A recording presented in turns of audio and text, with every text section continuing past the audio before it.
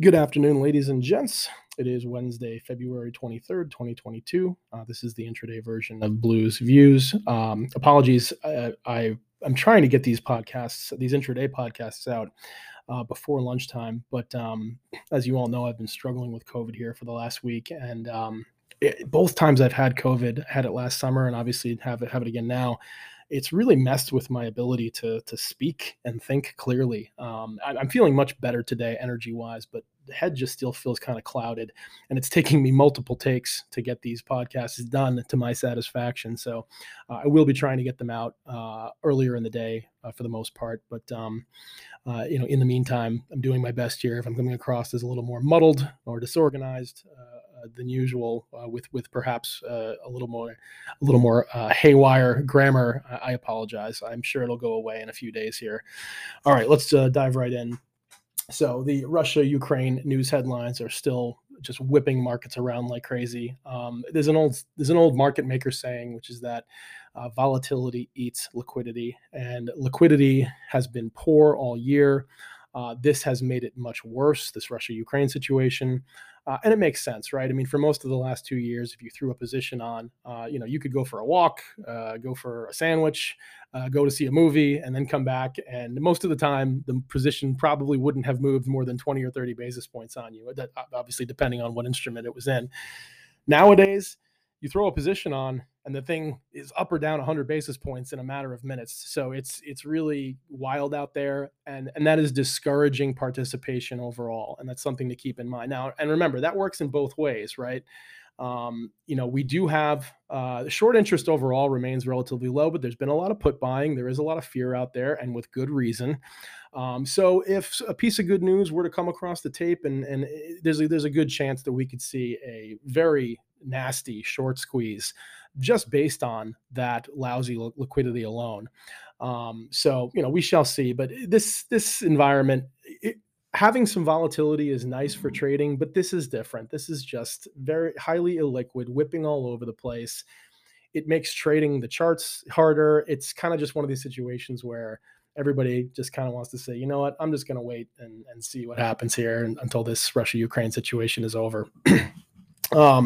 And that's kind of the attitude that we've had for the last week. I mean, we've mostly sat on our hands.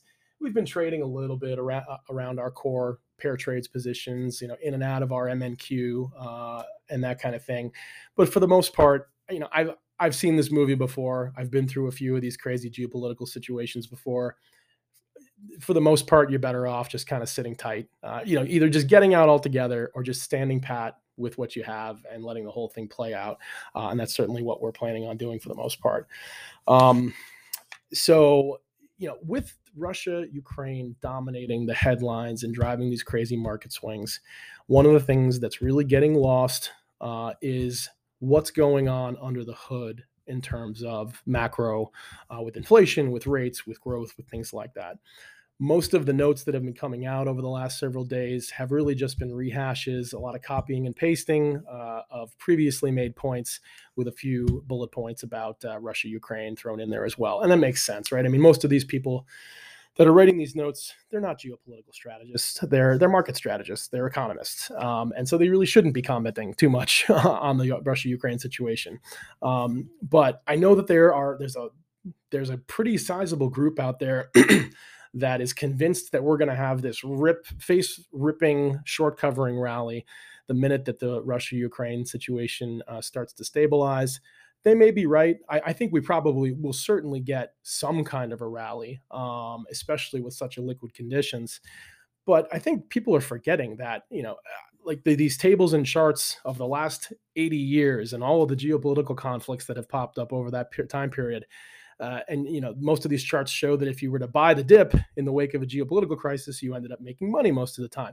And listen, that may well end up being the case here as well. But the fact of the matter is that the fundamentals, the under the hood fundamentals of the economy, have not been as scary as they are right now in most of those cases. So it almost seems like this has been just a major distraction from an unfolding, I don't want to say a catastrophe. I'm definitely not in the camp that's calling for a big market crash or a recession or anything like that, but from some pretty scary tightrope walking that's going to be going on for the next 3 or 4 months.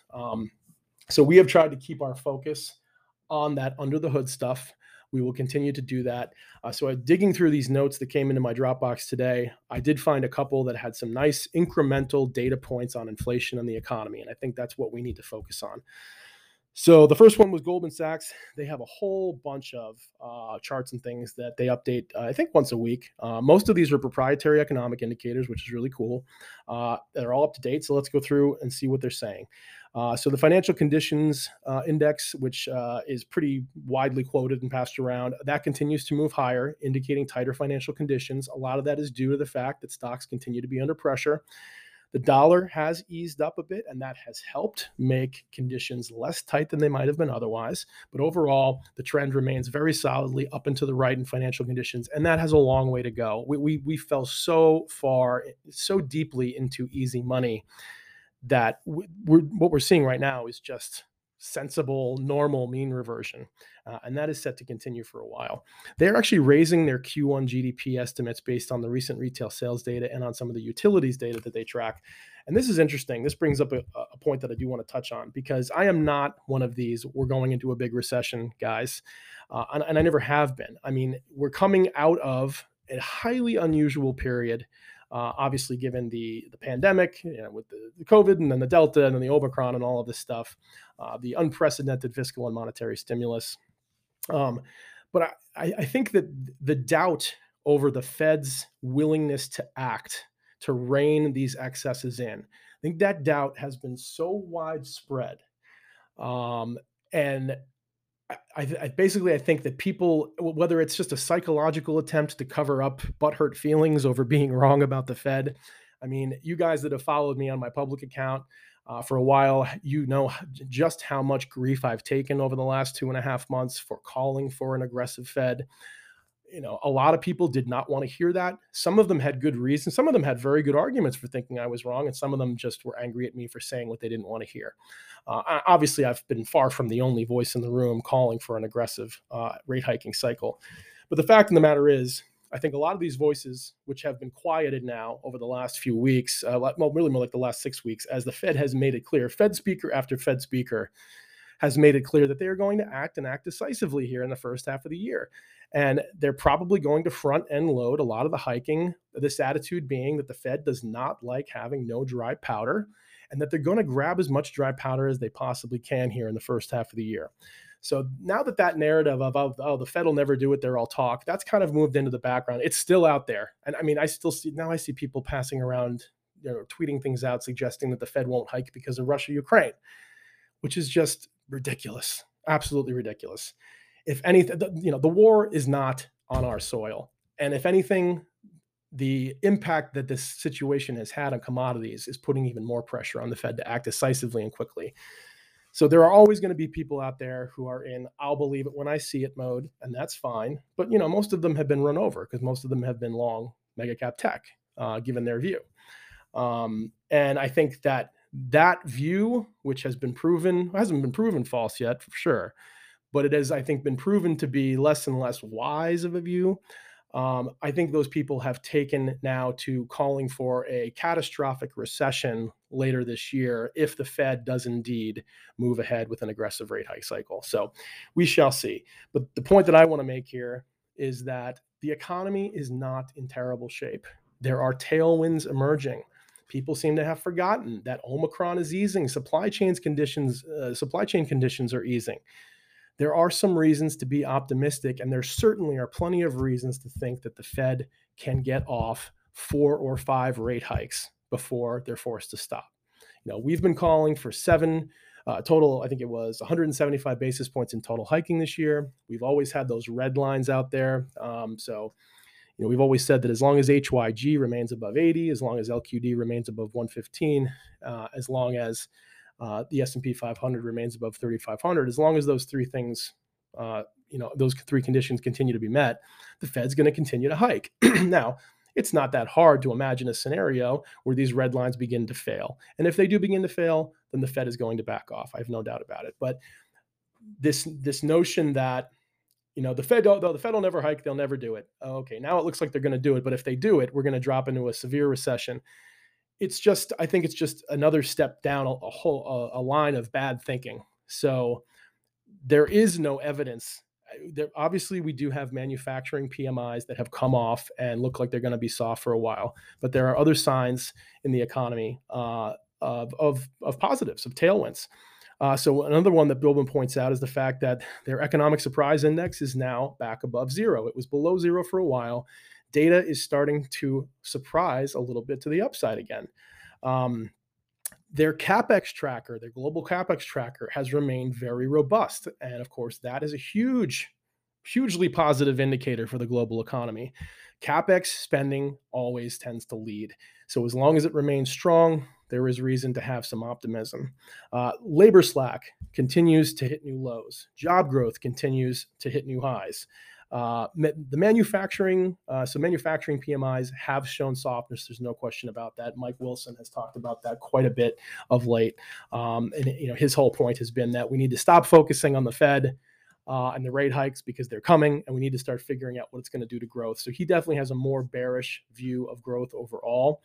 But if you look at the non-manufacturing survey, it's starting to firm up.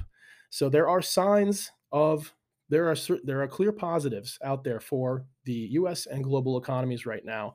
And again, I think they're just being ignored or tossed to the side of the road by people who have been wrong about the Fed, and now they want to see their new view validated by a crippling recession. So it's a bunch of nonsense, but it's out there. It is what it is. Let's see, wage growth still climbing, although so Goldman notes that there are signs that wage growth is starting to top out. So that'll be very, very interesting to watch. It would be a real shame for American workers whose wage growth has lagged inflation terribly, but there are some signs that wage growth, it's not that wages are going to start declining. It's just that the second derivative is going to dip a little bit. So we'll see. Goldman Sachs' overall inflation tracker, I will tweet that out when I'm done recording the podcast.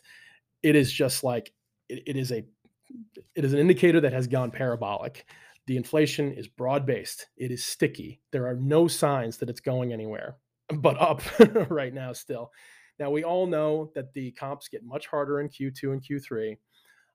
And yes, it's likely that inflation is going to start to decelerate. But I think there has been and remains a widespread expectation out there that inflation is just going to fall off a cliff throughout the rest of the year. It's just going to rapidly decelerate. And that just simply does not mesh with what the data is showing. And again, not all of that is a bad thing. Some of that is a function of resilience in the economy. So this notion that a recession is a fait accompli if the Fed starts to hike is, in my view, it's possible. It's certainly possible. But it's certainly not, this done deal that many seem to be making it out to be. So anyway, let's move on to a piece by JPM. They were talking about the market. That's M-A-R-K-I-T. They have their own set of PMIs. They actually came out ahead of expectations today. So I think it was actually yesterday. Was it yesterday or today? I can't remember. It was either yesterday or today. Anyway, higher output, higher orders, higher employment, demand, quote unquote, revived based on what happened with Omicron in December and January. They note that Omicron definitely seems to be fading. Supply constraints continue to moderate. So again, there is evidence out there of resilience in the economy, and I don't think it's being factored in right now. And it makes sense, right? I mean, you've got a whole group of people out there who have refused to throw in the towel on their high multiple, high growth stock longs, right? And right now, what they need is the economy to go into the crapper, because that's the only way that the Fed will pretty much certainly back off and allow their stocks to do what they want them to do. So I think it's important to differentiate these different narratives that are out there and what's driving them. Moving on to a piece by Morgan Stanley. This is not Mike Wilson. This is actually Andrew Sheets, their cross-asset guy. He does a really nice job. Looking at 2022, he sees it as a year of solid growth. And again, I don't know how solid it'll be, but it certainly could be a year of growth. And again, I think a lot of people have already just assumed that it's going to be this horrible black hole of recessionary madness, right? So solid growth in 2022, tighter policy for sure, and an accelerated cycle. And by accelerated cycle, he simply means that the dip that we do get in growth, which has already begun, he thinks that it's basically going to happen. We're going to bottom out and start rising again more quickly than we would in the average business cycle. So front-end loaded uncertainty is one of his key headlines. And I mean, that's just the perfect way to put it, between what's going on with growth, what's going on with corporate earnings. Guidance has started. Corporate guidance has started to turn overwhelmingly negative. Inflation, the Fed, Russia, Ukraine, a ton of uncertainty right now. And I really do think that the smart money, in my view, knows that this uncertainty, which is extremely high right now, is going to ease and is probably approaching at or near a peak. When the uncertainty, because uncertainty is stock cancer, when the uncertainty begins to ease up, certain sectors are going to rip higher. And the key will be, of course, to be invested in the right sectors. I do not think that mega cap tech is going to be one of those sectors. I think they've overshot by years and probably are dead money for a while here. I could be wrong. We shall see. The Fed will have a lot to say about it. But the bottom line is that there are reasons to be thinking constructively about the stock market right now. Forget about the S&P 500 and the NASDAQ, okay? Those are cap weighted. They are far, far, far too dependent on Apple and Microsoft and Amazon, et cetera. Look at the sector spiders. Look at some of the MSCI subsector indexes. There are going to be great places to invest your money over the next 6 to 9 months. Let's see. He has 3 general trade themes. First one, terminal rate pricing is too low. I could not possibly agree more. The market is assuming that the Fed is going to give up at the first sign of trouble. I don't think that they are. I know there are a lot of guys out there calling for the 10-year yield to fall back to 150. I think that's frankly quite nuts. Bottom line, the market is still living in a 2020, 2021 reality, or at least it's using a 2021 playbook in a 2022 reality. The terminal rate being assumed out there is simply too low. Second thing, QE sensitive assets face high uncertainty until QE actually begins. Now, that's another great point. What are QE sensitive assets? Well, obviously mega cap tech stocks. I mean, Bank of America put out that study back in December showing that as much as 50% of the rally in those 6 stocks was driven by QE. Now, there still is a lot of doubt about how far the Fed really will go. At the moment, given what's going on, given some of the positive signs in the economy, and hopefully the Russia-Ukraine situation, both for humanitarian purposes and economic ones, turns out to be, not too bad. There are plenty of reasons to expect that the Fed will have the ability to continue to hike here throughout the year, and more importantly, that they will be able to initiate a balance sheet rundown and continue it for a while. Remember, the last time they did this was they started, I believe, in September of 2017. They started a balance sheet runoff, and it took 14 months before the whole thing kind of went, belly up. So to suggest that, A, they're not going to get started with it in the first place, given what's going on with inflation, given what's going on with psychology in the market, given the political pressure that they're under, they're going to start it. And then the question, of course, becomes, how far do they go and how long does it continue? And obviously, no one knows what's going to happen. There's a lot of moving parts out here. We're in an unprecedented situation in a lot of ways. But I think to suggest that they are not going to make a very good effort to run down the balance sheet is just plain silly.